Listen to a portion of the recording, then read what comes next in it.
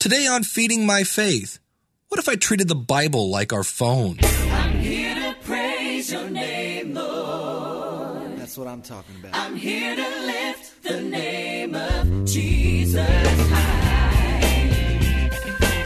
All right, welcome to Feeding My Faith. I'm your host, Dave Jackson from the School of Podcasting. If you're new to the podcast, this is where we try to make God simple. And so, I cannot take credit for that question. What if we were to treat the Bible like our cell phone? But it did get me thinking, and it really helped to think about how do we value the Word of God? So I kind of expanded on that question. Again, the question is, what if we treated the Bible like we treat our cell phones?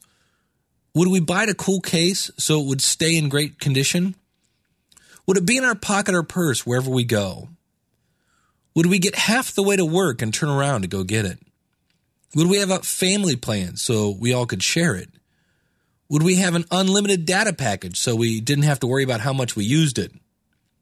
Would we wait in lines to get the newest translations? Would we feel absolutely lost without it and offer rewards to anyone who found it? Would we attach tracking devices to locate it via GPS? Would we be more comfortable asking people, what are your favorite parts? Like we ask people, hey, what are your favorite apps?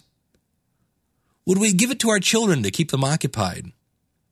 Would every 12-year-old on the planet feel they were entitled to one because everyone has one but me?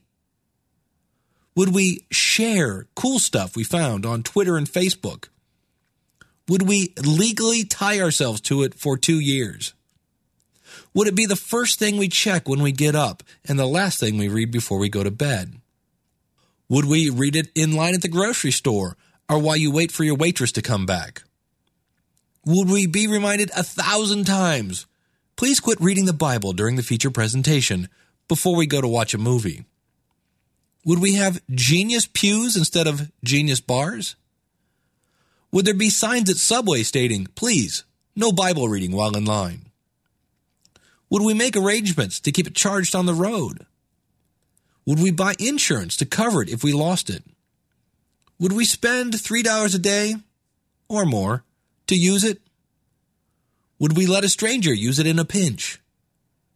Would the slick commercials say, yeah, there's a verse for that? Your phone allows you to stay connected with family, friends, and the world. The Bible helps you stay connected to God, who made your family, friends, and the world. Can you hear me now? Our website is Feeding My Faith.